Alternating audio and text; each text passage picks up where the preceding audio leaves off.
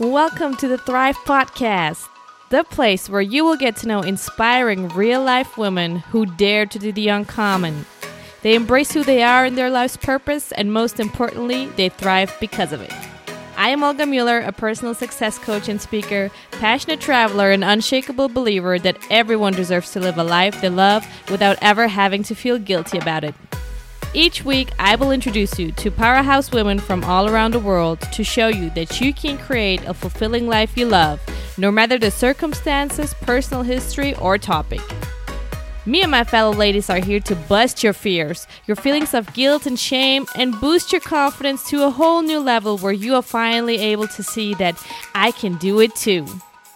Get ready to dare, embrace, and thrive unapologetically with us. Let's do this. So welcome to a new episode of the Thrive Podcast. Today I have a fantastic woman with me. Her name is Sam Goldsmith and she's from Australia.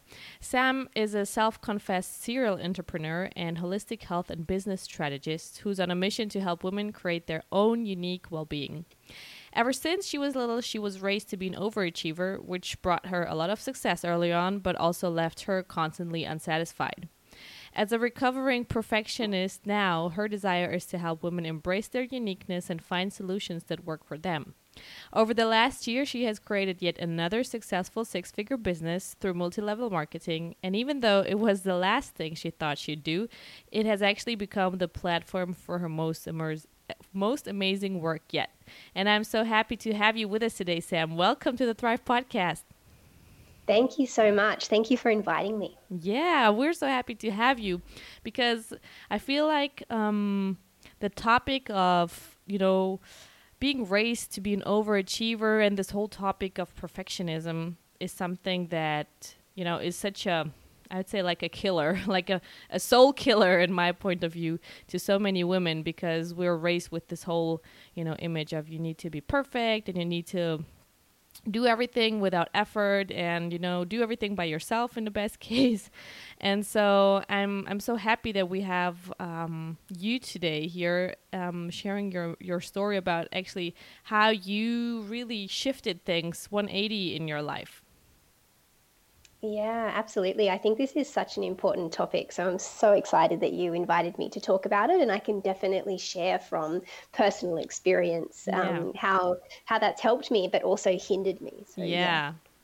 And so, like I mentioned, like overachieving and being a perfectionist has been like a major factor for both the good and the bad in your life. So could you maybe take us back first to where, let's say, this all started? I mean, how did you grow up, or what were, let's say, the messages that you actually received that have contributed to this inner feeling that you have to actually, overachieve, that you have to live up to a certain standard of perfection? Like, where have you learned all this? Yeah, absolutely. So in my personal life, I am an only child, and I do think that has contributed to it a little bit because I was the sole focus of my parents' attention. So I think that in itself, and I'm not a psychologist or an analyst on, the birth order or anything like that, but I feel that when you're an only child, there's a lot of emphasis placed on what you're going to do, your success, how you're achieving, what's going on in school, and all of those kind of things. And I remember distinctly sharing with my dad an exam result that I had. And I think that it was maybe in about grade 2 or grade 3. And I remember getting this result in a test of 99 out of 100. Oh, wow. And I was so excited. I was thrilled that I'd got this 99 out of 100. And I went home and I showed my parents, and my mum's always been very supportive, just, good on you. She wouldn't really mind what I did. But my dad said, oh, that's great, but why do you think you didn't get 100? And yeah, I just remember this like reflective moment, even at that age, of thinking, yeah, why didn't I get 100? Oh, 99's not good enough. And I know as an adult and working on things to do with my relationship with my parents that obviously he would have been thrilled that I got that result, and his response was not to demean me or make me feel bad, but in his mind, sorry, that's how he would get higher achievement out of me or have me think about achieving more or doing more. But what it did was plant that seed of, I need to be perfect. I need to get 100%. Wow. And so how has this, carried through your life? Has there been other has this been like the let's say the key experience? Because I have such a similar experience actually also with my dad. And exactly the same with like showing my grades, and then actually he would be like, "Oh, it's great, but I was better at maths still." And I was like, "Okay, but you know." And so I also got this belief that apparently it's not good enough, or I'm not good enough. And so I'm curious to hear, like, have there been other situations, especially like in your childhood, teenage years, that have now looking back contributed to this, belief that having to live up to perfectionism and always having to deliver, basically almost unrealistic results, or like results that almost nobody will get. Yeah, I think that particular experience was one of those like key defining moments that I can still remember Mm-hmm. now. But I do remember just feeling all through my early primary school years that I had to be the best, or I Mm. had to be, in the top one or two Yeah. that were competing in sports, or doing a test, or performing in the front of the class, or Mm-hmm. whatever it was. And as I reflect on it as an adult, I think that it started to build in this component of not being perfect or not being the best, and a shame element. So it would cause a desire in me to want to achieve or to want to do better, because I don't Mm. want to experience the shame of not fulfilling on what people think my potential is, or embarrassing myself in front of the class. And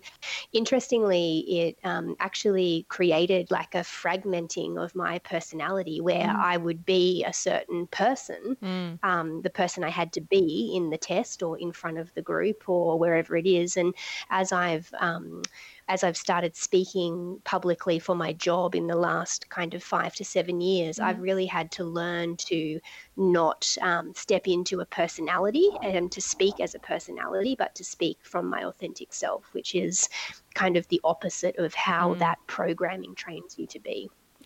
And how would you describe that personality that you had adopted back then? I Yeah, I think that it's a very it's interesting. I think that it's probably a game face personality, I guess. So Mm-hmm. you know that you've got a job to do, and you know how you need to be to do that job. And this is why I say type A type personalities Mm-hmm. actually, it's really good for getting things done and achieving, because it causes you to have to step into this bigger version of yourself and, feel the fear and do it anyway. But that also can create this persona that actually separates you from your authentic self and sharing that part of you that really is authentic and vulnerable and true. Mm. Yeah, and I totally understand that. And one thing that I also always try to, somehow communicate or carry through different episodes is like, we've come, I mean, our core essence as women is feminine energy, right? And Yeah. so when we get into this competitive overachiever goal getter mode, like you said, it's great to get things done, but if we're constantly living in this state and we don't know how to somehow balance back, then it leaves you like very exhausted, because Yes. it is not an energy that is, let's say, natural to your core. And so how has it actually left you when you were in this mode of being the best, competing all the time? Like, how would you feel actually by the end of a day or a week? Very adrenally fatigued. Mm. That was what happened to me. My experience was that it took a long time. So I left school when I was very young, and I left home when I was very young. I moved into my own apartment when I was 15, and I Wow. started working full time. Mm-hmm. So, from this period of being, say, 15 and being independent and responsible for myself to maybe 28 years old, I was just going flat out, working so Wow. hard all of that time. And I felt like I was thriving on that, and Mm-hmm. that if I wasn't busy, I was kind of dying, and I needed to be doing all these things to feel excited by my life, and I would be Mm. feeling like I'm energized by them. But at that point in my life, I actually became a yoga teacher, and I started to reflect more on my personal experience. And I realized that I was actually very tired. Mm-hmm. It didn't happen overnight, it Yeah. was a long, gradual realization.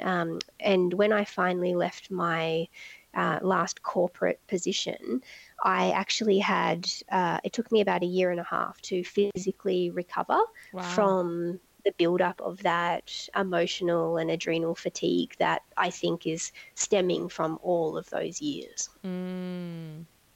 Wow. That's like so impressive. I'm I mean, I don't I'm sure that it has been like super, let's say, challenging and hard to, recover for such a long time, but um I'm also grateful that you're sharing this with us, because it shows, how much certain habits and certain, let's say, type of lifestyle can actually affect your body, that it Yeah. in needing so much time for recovery. Absolutely. And I can just expand on that a little Yeah. bit and just share, because I think this isn't spoken enough, widely enough in our well-being community, that, during, say, between the ages of 28 and 38, in Mm-hmm. that time, I was thinking that I was living a healthy lifestyle. I was a yoga teacher, I was doing meditation, I was traveling to India, I was a vegetarian, I was, doing all of this stuff, thinking that I had a healthy lifestyle. But all of it was still being fed by this Mm. perfectionism and needing to be the best. And whatever I decide to do, I've got to do it perfectly and stringently and get it right. And I see so much of that in our well-being community that is Mm. so counterintuitive to what our bodies and our spirits actually need. So I love that we get to talk about that kind of thing on this podcast, for Yeah. sure. So, what do you think, living in this mindset of perfectionism, even until then, 38, it has really cost you to, not give yourself permission to just know, um, yeah, to just be the way you are, first of all, and being okay with, just achieving the results that are important for you and the standard that is important for you. Yeah, I think it's really hard because that type of personality actually helps you get Mm. so much done and so many goals fulfilled. And I've been a student of Anthony Robbins for years Mm. and years and years now, and um, I just love everything that Anthony Robbins does. But his mode is very masculine and it's very goal orientated. And while I think that's important, it actually keeps the focus always outward and on the next thing. Mm-hmm. And I think that what it costs you is actually true, authentic expression of who Mm. you are, because you feel that you always have to be better, that you have to do something. And, sharing ourselves and our vulnerabilities is actually what fosters connection with others and blossoms our businesses and our personal lives and everything into all those places that we want it to go. But I feel like that personality of stringency and perfectionism and all of that actually keeps us really separate from others. Yeah, and I feel like it also, for us as women, it also separates us from each other, because I Yes. feel like, and this is like why this project of the Thrive podcast is also so important for me, because I realized that, you know, I never really had this close, like really close group of, let's say, girlfriends, which would be there for each other no matter what, and where you could just be, you know. And I always or oftentimes encountered that, you know, instead of championing each other for the results that we get or for the promotion that we are able to achieve, it's always like um, this feeling or this need for, you know, criticizing, being like judgmental, being jealous, you know, like instead of thinking like, oh, how cool is it that she has made that, and how can I, you know, learn from her? It's like, oh, she must have been lucky, or she, I don't know, she had some favoring circumstances that she was able to do that, something like that. And this is why I feel this is so important that you're mentioning this, because if we're not able to get back to our center, to our heart, like you mentioned, we're not able to connect to each other, and we're not able to understand ourselves as women in order to then support each other and really, you know, help all of us as a let's say a community really thrive. Yeah, it's so true. And maybe your listeners really just resonate with this concept as being, you know, like, oh yeah, we all want to see each other successful because that's the kind of woman who's going to listen to this podcast. But the vast majority of Yeah. people are still functioning in this competitive mode. And, you know, it's the collaboration, not competition model that you and I are both endorsing, but it's still such a small percentage. And I Yes. think that when we see this in our worlds, we think, oh, everyone's like this. Everyone understands Yeah. that feminine energy thrives on celebration, but they don't. And so it's really critical that this message gets out and women get to hear this and understand that there's safe places for them to be themselves, that they're not always going to be under attack. Yeah. I fully agree.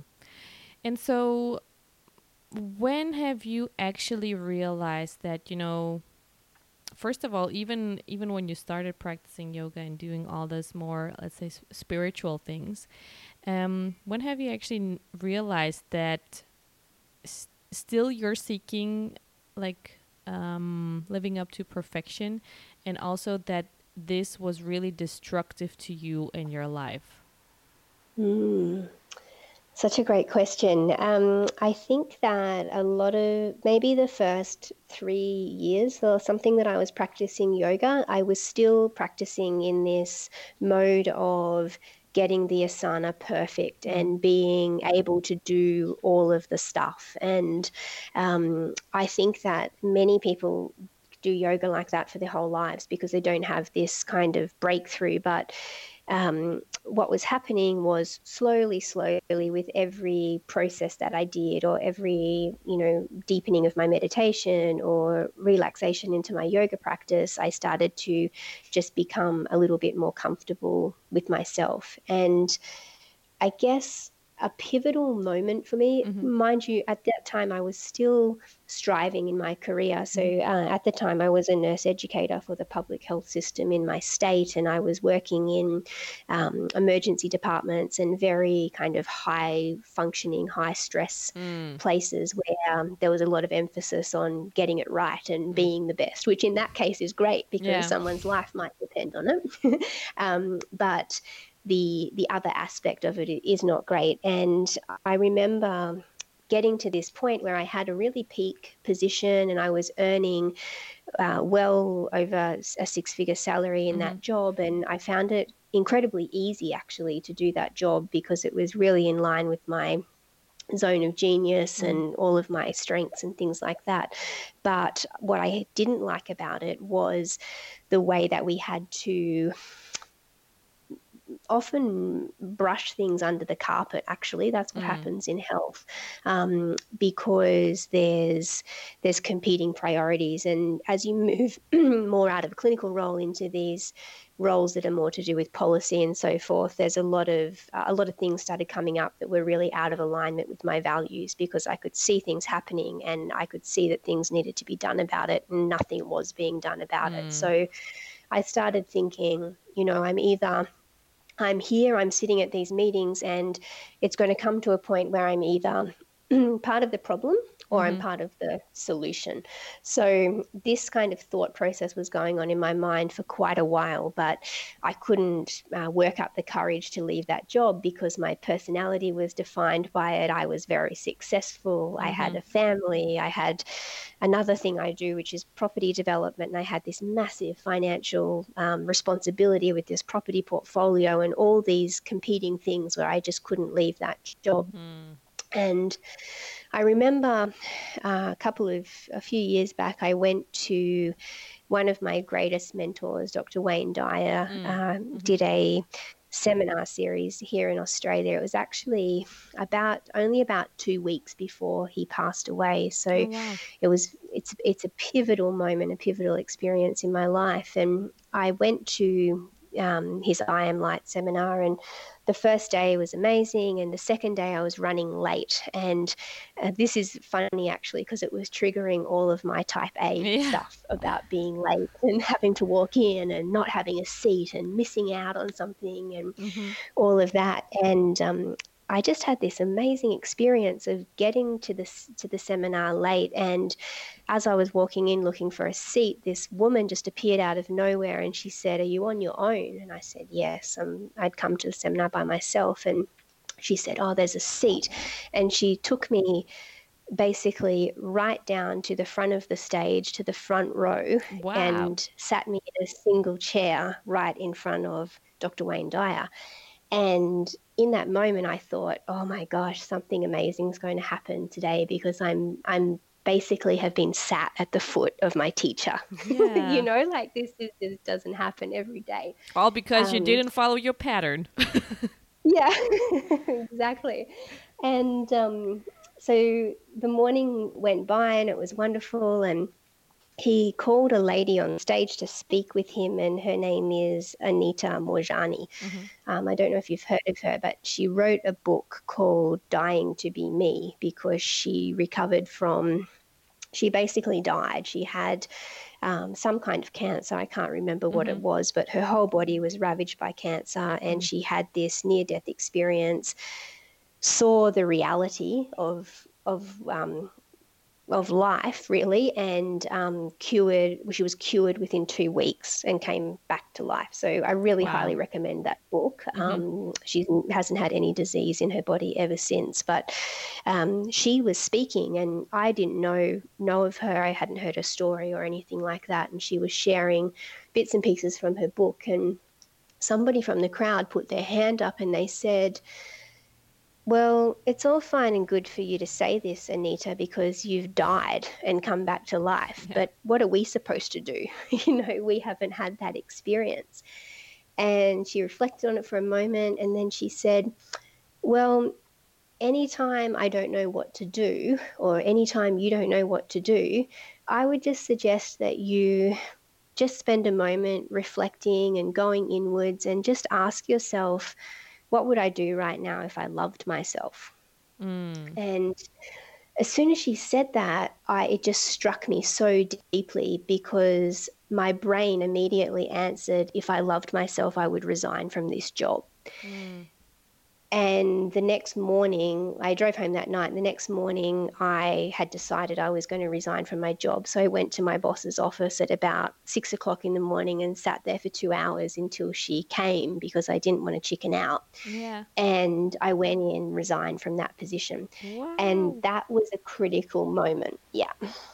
Oh my God. Because I'm so grateful for just those two beautiful beings, to create that in my life, because it wouldn't have happened potentially, or maybe not for years and years longer, if I hadn't have been there. But that was just a moment where I couldn't hide from myself anymore. And once you have those kind of moments, it's like, doesn't matter what it is. It's like, what would I do if I loved myself? And I know if I'm in or out of integrity with myself by asking that question. Wow. And so how did you feel when you were sitting there in your boss's office? Terrified. Like before and after, like the moment when Yeah. you said that and she or he accepted, like, what was going on in your body, mind, and soul? Well, I was using all of my toolkit Yeah. of calming techniques to actually stay there for that time until she arrived so that I could go through with it. But it was one of those moments where when you just know that you're doing the right thing and you're fully in alignment, that there was just nothing that was going to stop me from doing that. So she did try and say a few things about, do you want to do less hours and, a few different things. But I was so just clear in that moment that it was really futile for her to try and talk me out of it. So, of course, I was dealing with all of these societal and family pressures of, what are you going to do for money? Are you crazy giving up this job? People would kill for this job, and all of those sort of things were going through my mind. And I realized that they were all really based on outside things outside me or other people's perceptions of what I should be doing, or fear-based kind of constructs about how it has to be. So it was, I didn't know how everything was going to work out, but I just knew that I couldn't do that anymore. And so how was actually the reaction of your environment? I don't know if you told anybody before, but how was their reaction? Were they more supportive, or like you said, like telling or questioning you, saying like, Sam, what the fuck are you doing? Yeah, I think it's really interesting because in moments like that, you get to see where your social circle and your friendship group are at also. Yeah. Because for people, some people were really triggered by one, me doing something that they were too scared to do themselves, and all the stuff that comes up about why they do that. For my family, it was very distressing, actually, because their idea of social or societal success and financial security and being defined by your role and what that means as in society to be successful, and Yeah. every single thing basically was challenged for them by me doing that. Not to mention just fear of how's my child going to Yeah. support themselves. But yeah, very interesting to see the differences between, how people responded to what I was saying, and very powerful to see the people who just said, wow, amazing, this is going to be awesome. Like those are the people who become your champions and help you to springboard to that next step. Yeah. And so what would you say, how things went from there? Or would you say this was the moment that you finally gave yourself permission to really just not give a fuck anymore about those expectations? Or, not to play to impress or to be respected by others? Or has this been just like the starting point and other factors have contributed to gaining this, let's say, courage or, stability for your own self? Yeah, I think that I'm always in a constant um, up leveling with myself to step into that more, because this thinking pattern and this programming, it's very deep. So I have to recognize when I can easily slip into it and then start doing it again and, pull myself out of it and not want to do it. Because it's very easy to just adopt it to whatever new thing it is that you're doing. I'm going to be the best yoga teacher. I want to be the best podcast presenter. Yeah. I want to be the best whatever it is.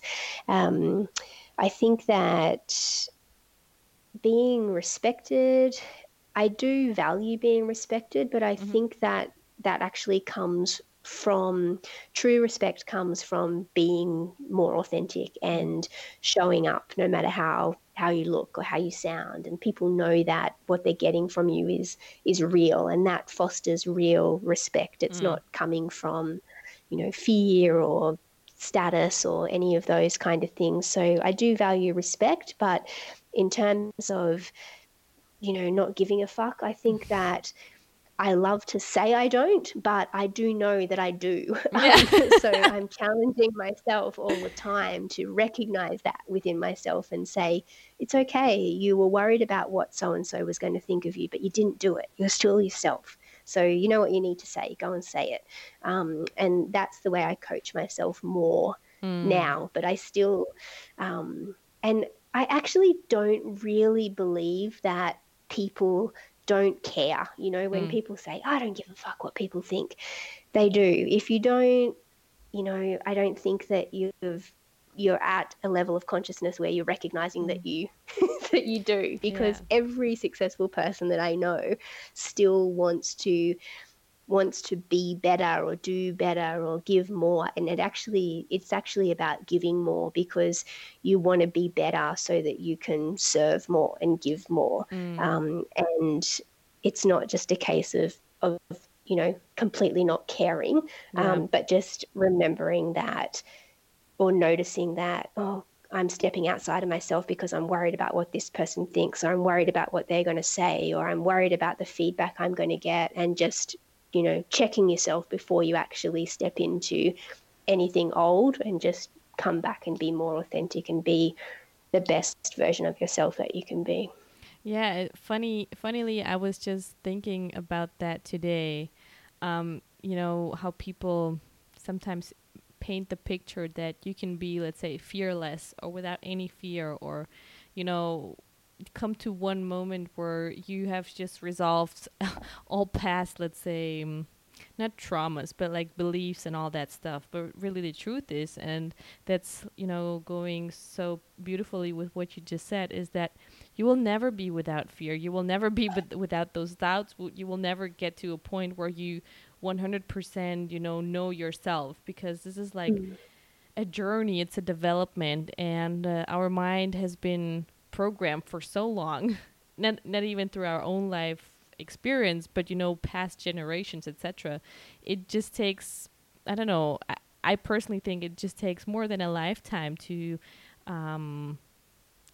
eventually maybe figure it all out. And so I think it's all about, like you said, generating awareness, consciousness around the things, and realizing that in those moments of fear, it is not you, it is your mind that has been trained to react in a certain way and to take back control. Yes. And so one topic that I think, I don't know if you have created it, I'm not sure, but you will clarify that for us. But it pops up, let's say, repeatedly on your site, and you also have a podcast that is called this way, and it is Namaste Type A. And so could you explain to us, like, where's this term coming from, and what does it actually mean or stand for? Yeah, so I definitely didn't invent the term namaste. I wish that I did, but I didn't.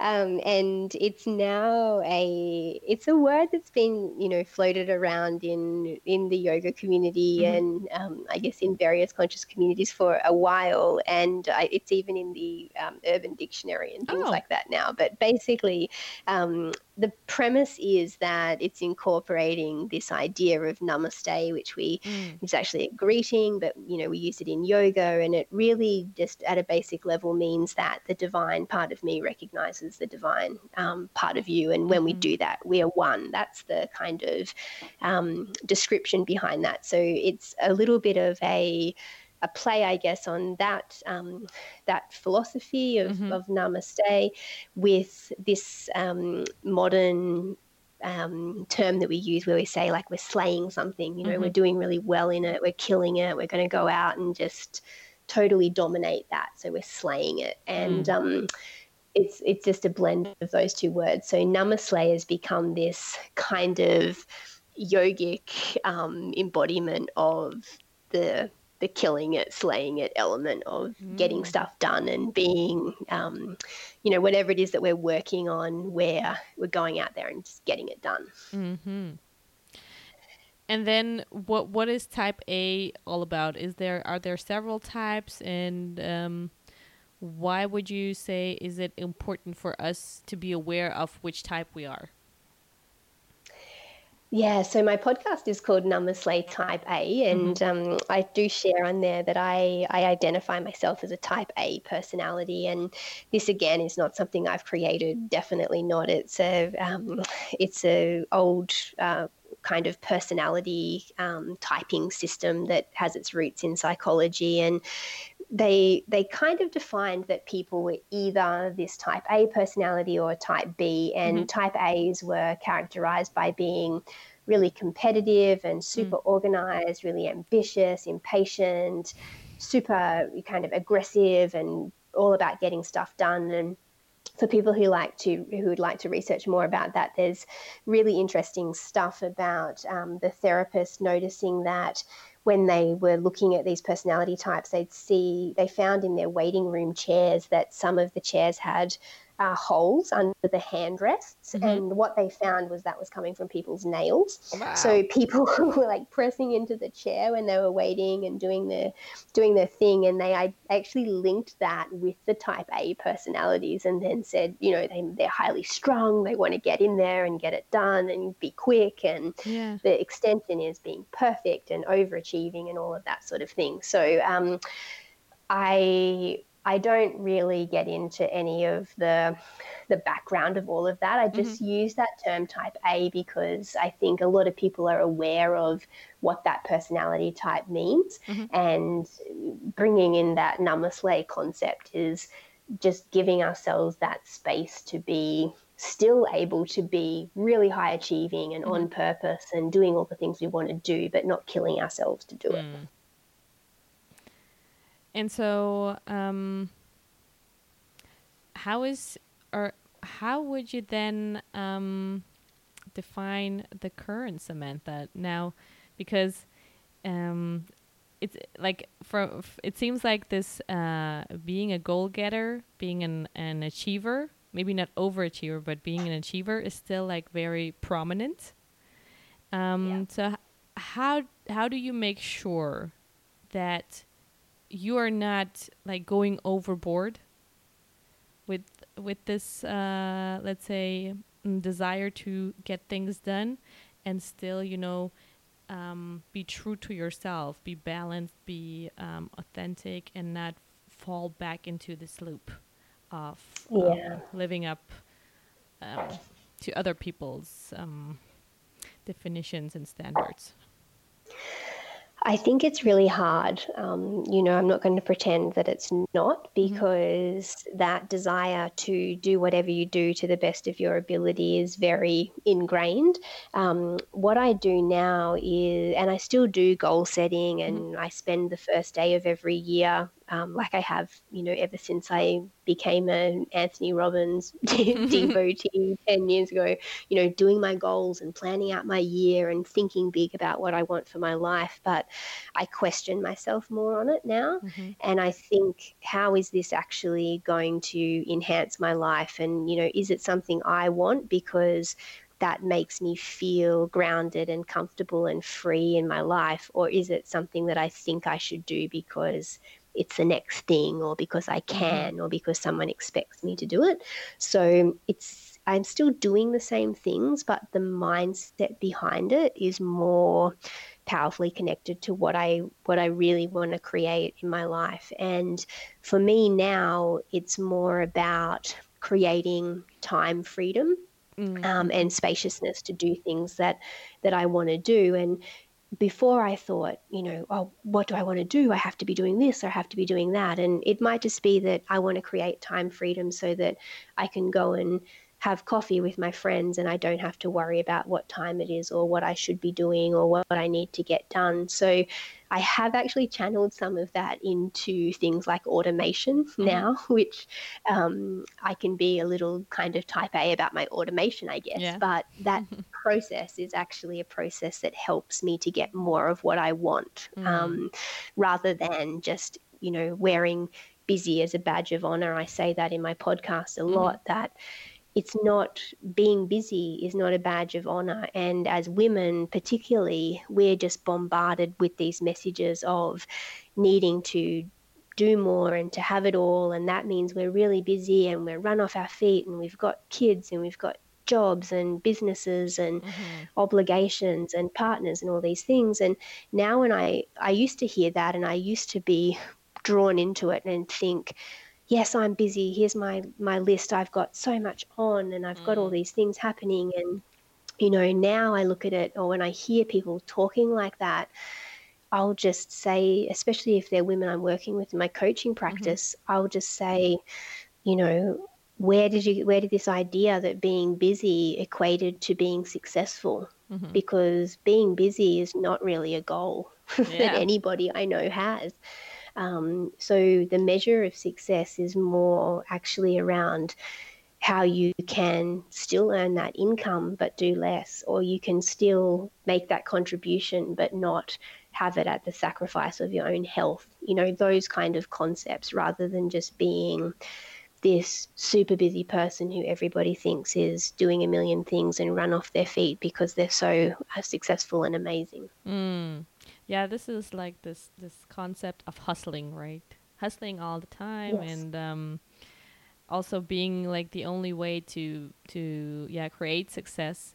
And I love that you mentioned that, because it's really not like you mentioned. It's either you can be a hamster who is running constantly and just doing things, but it doesn't mean that you're actually progressing or achieving, like you said, a goal that you've set for yourself, or that is important, or like for yourself, that is enhancing your life, not just maintaining it at a certain energy level.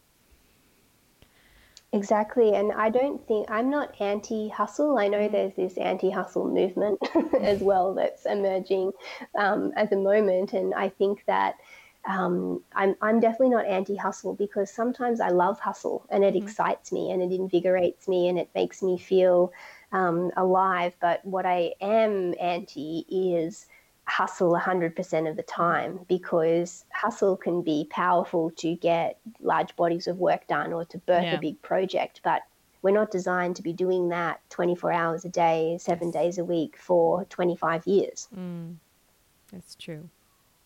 So let us shift a little bit towards your also entrepreneurial path. I mean, you've already shared some of the steps that you've taken professionally, but like you say about yourself, you call yourself a confessed serial entrepreneur, and so what has been your entrepreneurial path up to this moment?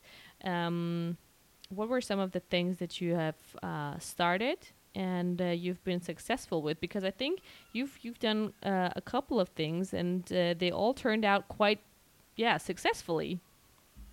The things you saw turned out successfully. All the other things that I didn't turn out successfully. I think that's important to mention. So um, I think that I've just been entrepreneurial since I was a child. Mm-hmm. I just have an entrepreneurial spirit. But leaving home at such a young age, I think really fostered more of an entrepreneurial spirit, Mm. because I had to just think differently about how I was going to do things, and that might have been, how I was going to pay my rent, or how I was going to find a way to save for a course I wanted to do while I was barely paying my rent, and those kind of things. So I would have been thinking of ways to earn extra money, or a little extra thing that I could do on the side to bring in some extra money, or even it's actually not just about extra money, it would even be about saving money. So it Mm. might be, how can I think differently about what I've got so that I can Mm-hmm. save more, or I can pull something in from somewhere else. So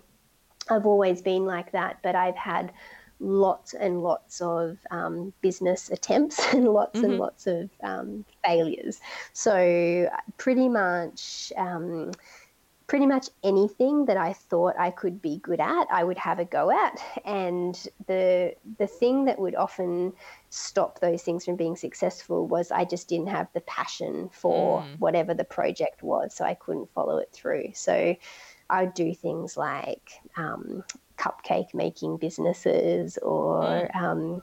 even babysitting businesses, or selling things online. Was did a few different things, but if I didn't have that passion for it, it would kind of lose its steam and fall over, and I wouldn't follow it through. Mm. But it was an apprenticeship, really, of just learning so many different things about so many different kinds of businesses and processes that helped me get an eclectic skill base where I kind of feel like I could teach myself to do anything and I'd be pretty okay at it.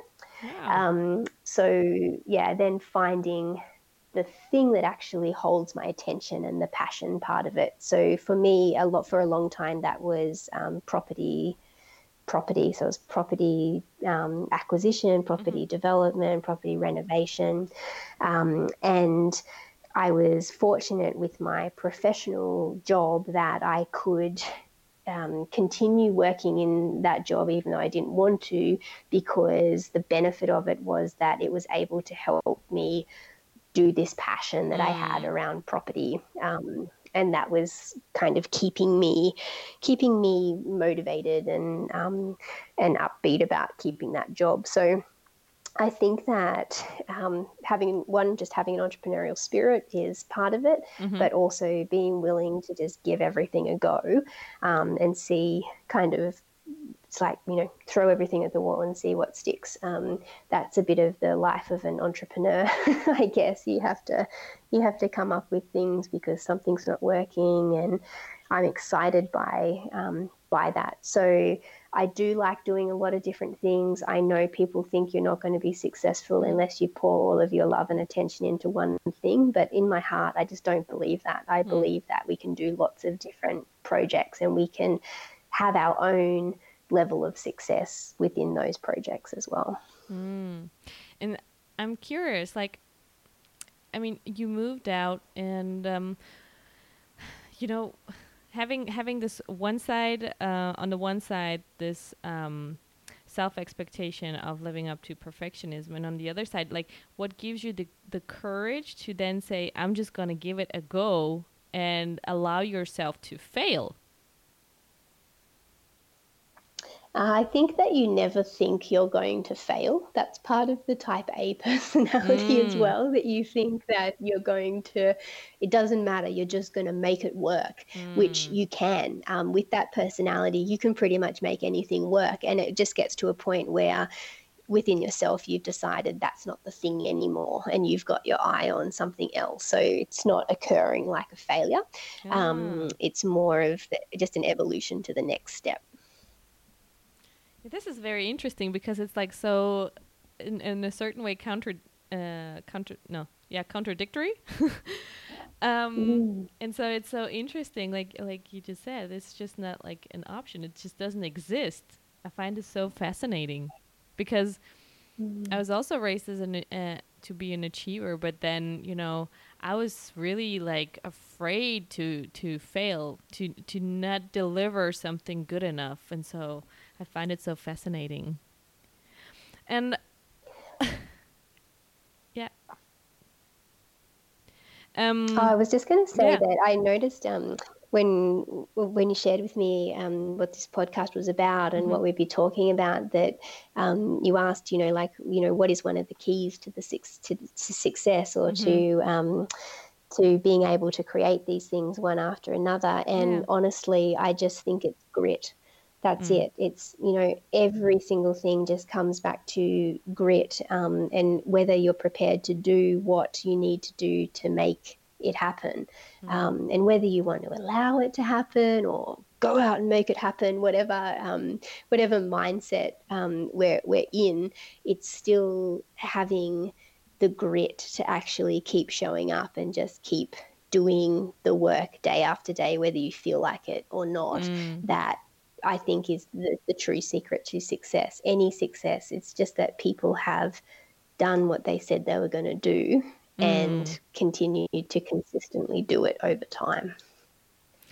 Yeah, I hear you, and I do feel that it is like you said, and I think one thing that has to do with it is this piece of passion that you mentioned. That one thing is, and I feel that this is something that many are struggling with, that one thing is to like something and for it to be like, a nice to have, but the other thing is to really have like a passion about it. And I think this is what helps someone to to really show up every day and to say like, yeah, I'm gonna do whatever it takes because, you're just so passionate about the idea, so passionate about the impact that you could create with it.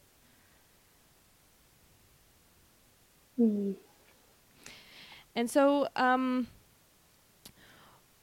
what are some, or do you have some tips for people who are thinking of maybe starting out something on their own, starting a business? Are there some things where you would say, pay attention to this, or these are some key things that you shouldn't neglect, or something like that, or keep in mind? Just something that you can pass on to the listeners from your own experience. Yeah. Oh gosh. I think that for me personally, what has made the biggest difference is actually starting the business that I work in predominantly now. So about 80% of my time is actually taken up working as an essential oils educator and health and wellbeing coach for my customers, but then also a business strategist for mainly.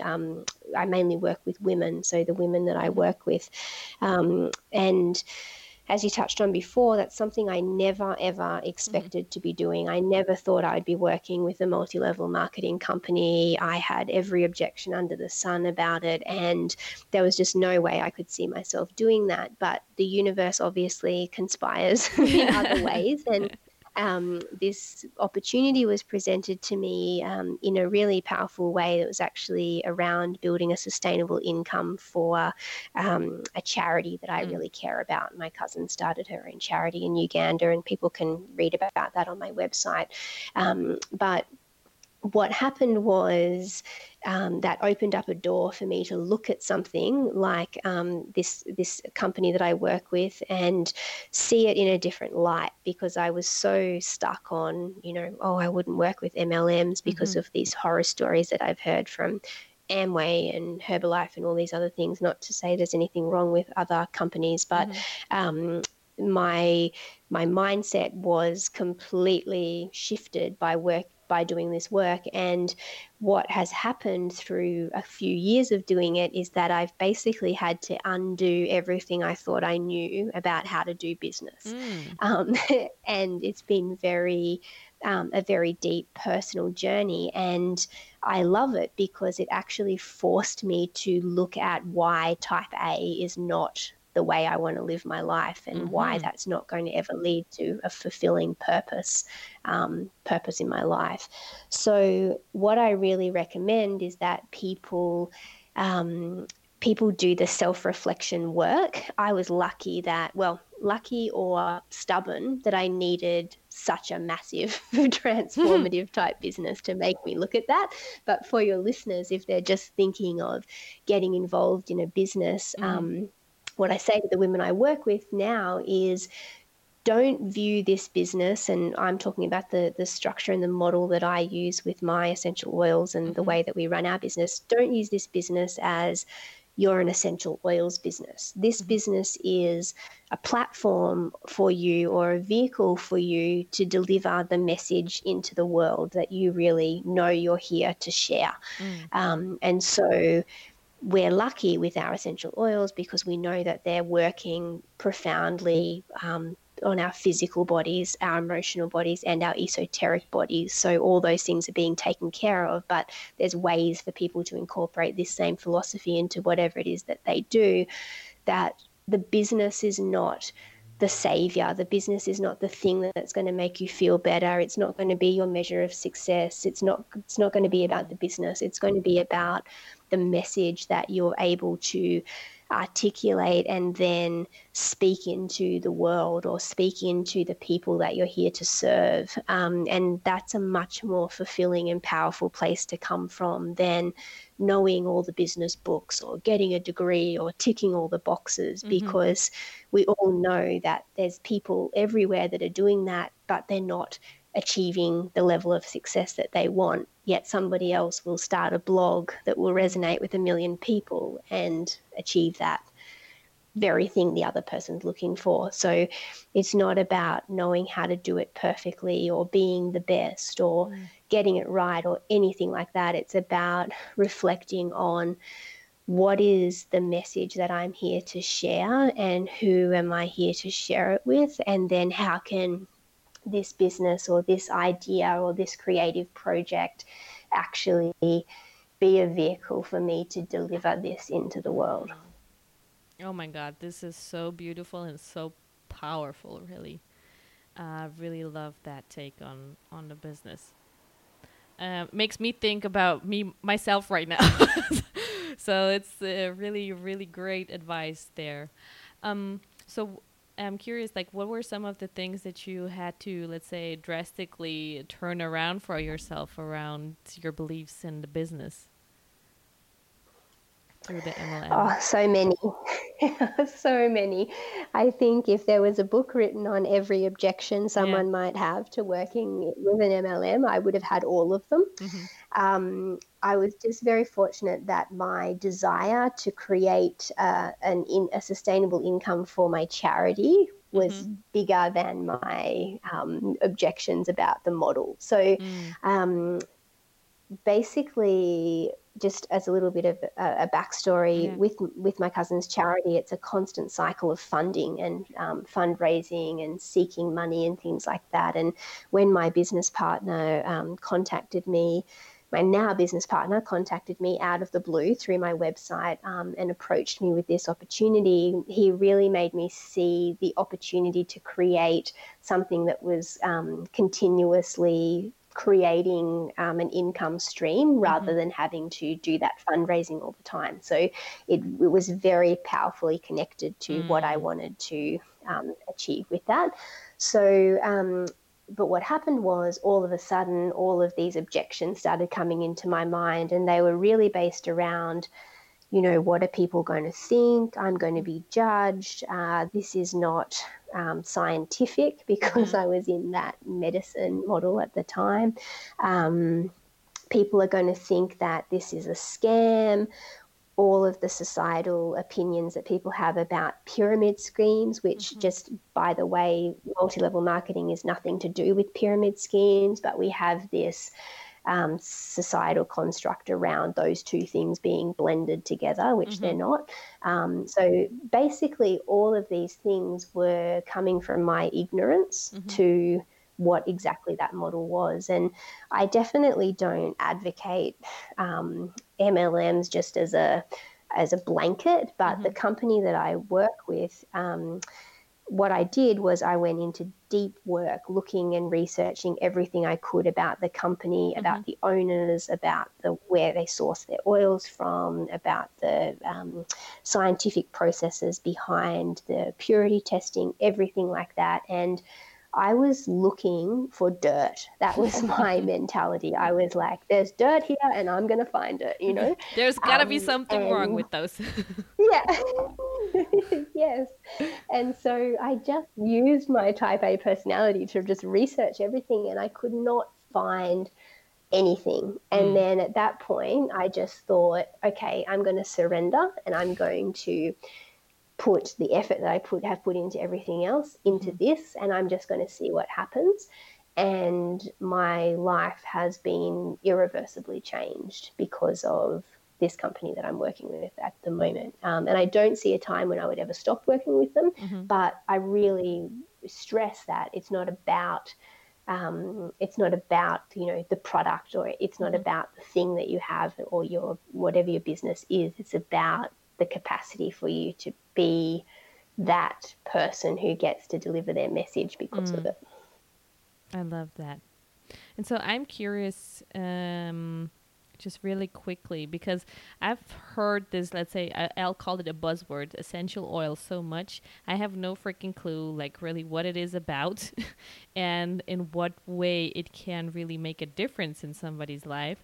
But I am, like, seeing people who are actually working with essential oils really, like, sharing that it has had such a big impact on their lives. So could you maybe just very briefly share with us what essential oils can actually, do to your life in a supportive way or in a beneficial way? Yes, I can definitely, and I could talk to you for hours about I'm that. sure. So I'll try and say something brief and helpful. Um, Look, essential oils, I think it's important to understand that at the very basic level, essential oils are not all the same. Mm-hmm. So when I'm talking about being an essential oils educator, I'm talking about working with therapeutic grade essential oils. So these are oils that can have physiological effects on our body. When we buy oils from chain stores or shops where they're $2 a bottle or $4.99, those are not the kind of oils I'm talking about. Those are fragrance type products. So with therapeutic grade essential oils, and there's very limited, my company is not the only company that produces them, but I think the only company that produces them in this ethical way. We're talking about a whole different level of essential oil. So with our company, we are partnering with medical practitioners all over the world. There's actually about 50 medical clinics that are opening up across the US where the vision is to see these oils fully integrated into mainstream medical care and supportive care for people. So it's not to say that drugs are bad, hospitals are bad. We need those things when we need them.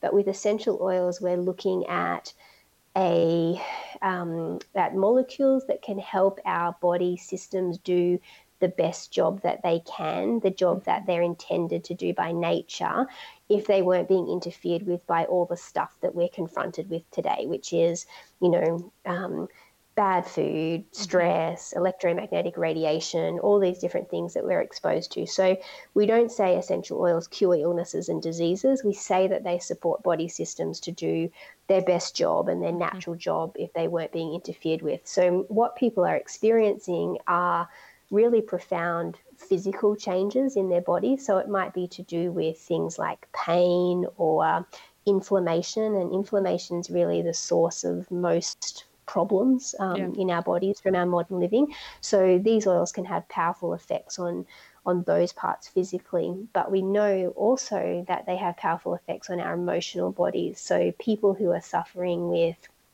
anxious feelings or high levels of stress or sleep disorders, all these kinds of things that are affecting so many of us, the oils are working also in an emotional way to support the emotional cause of that. So I'm a kinesiologist, and in kinesiology, we believe that anything that we're experiencing is underpinned by an emotional cause. And if we don't find what that emotional cause is, then as soon as we re-experience that problem, we're going to have that issue again. So I'm trying to be brief, but I want to share this because it's important for people.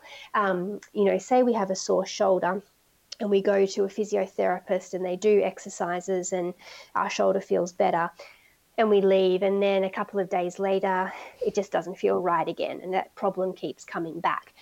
If that person was to come to us as kinesiologists, we would look for what is the emotion underneath this injury or this pain or this problem, and we want to offer a correction to address that emotional concern, because what has actually happened to the person is they've had something adjusted and fixed up. They've gone back out into their life. As soon as they've experienced that emotional state or the activation of that emotional state, the correction fails and they go back to having the pain or the problem. So what I believe is happening for people with the emotional aspect of these oils is that they're not only addressing the physical problem or the perceived problem that they have, they're actually using this powerful plant intelligence to go in and work on the emotional aspects of what's actually causing that or what's behind it. So as things get taken off in layers, physically, emotionally, then esoterically, people's lives are just transformed. And it's amazing to think that that can happen from a little bottle of essential oils, but that is what we see time and time and time again. Wow. So I need to learn more about essential oils. I realize. Yes, everybody does. Everybody does. So as our time is running out, I'm curious, is there one message, that if you could communicate one message to every woman in this world, based on what you've experienced, based on what you know, what would that one message be? Oh, wow, that's tricky. I think that it would just be to spend the time to go inside and really, really get clear on what it is you want to say to the world. And even if that's just one thing, like you don't have to write a book, you don't have to have a podcast, you don't have to do any of that stuff. But I know that inside every woman, there's something that can be expressed that can be so powerful and healing for other women and other people and our planet. And what I love about my job is that I get to witness these moments of just greatness with women having a realization and a recognition of that powerful thing within themselves, and then they speak it. And that kind of brings me to tears in my business all the time, because I think, wow, I've just seen somebody's greatness. This is just the best thing ever. And I just think that that's inside of everybody. So no matter what it is that we want to do with our lives, to really know that that's there, and to be willing to speak it into the world. So, maybe you're a mom, or you're working in a nursing home, or whatever it is, but just for women to recognize that they have the power to irreversibly change somebody's life with their speaking, their authenticity, and that they just feel scared but do it anyway. I love that. And on the other hand, what would be three pieces of wisdom that you would like to pass on to your 6-year-old self? Like, what would you like Sam to know at 6 years old about life, about what is really important from everything that you've been through? I would just say that everything that you need is already within you. Everything's already perfect. So no need to try and be perfect. Just let that go. Also, that just because people don't understand you doesn't mean that there's anything wrong with you. And it's not your job to make people understand you or explain yourself either. So just go and speak from your heart, and know in your heart what to do in every moment, and what to do, what to say, where to go, and just trust that more. Oh, I love that. And so if people got curious about you, about maybe essential oils, about whatever they found interesting in our talk today, where can people find you, and how can they work with you? Yes, I would love that, especially if anybody wants to know anything about essential oils. I love sharing about that, and rest assured that I'm not a crackpot that's giving information that doesn't make sense. I do have a master's in critical care, and I'm a kinesiologist, so I'm going to give people grounded and helpful advice that's safe. But they can look me up at my website, which is www.samanthagoldsmith.com. I am on Facebook at Samantha Goldsmith, the Essential Oil Emporium, and on Instagram at Samantha Goldsmith HQ. That's about all I can manage with social media at this point. I think that's already plenty. So, girls, if you got curious, just get in touch with Samantha. She's more than happy to, talk to you about any inquiry you might have. And so I'm just so happy and thankful that you were with us today, Sam, that you shared so beautifully and openly, your experience and everything that it had meant for your life, and also shared some great advice for people who are looking into starting their own business. So I really appreciate it, and I thank you so much. Thank you so much for tuning into the Thrive Podcast and spending your precious time with us. If you found this episode valuable and think that others could benefit from it too, please share it with your network, friends, and family. I would also be forever grateful if you could go over to iTunes and leave us an honest review about the show. And if you have a comment, question, or topic that you would like to see covered on the show, go to olgamuller.com/Thrive Podcast. So see you next week, girl. And until then, don't forget that you were meant to thrive.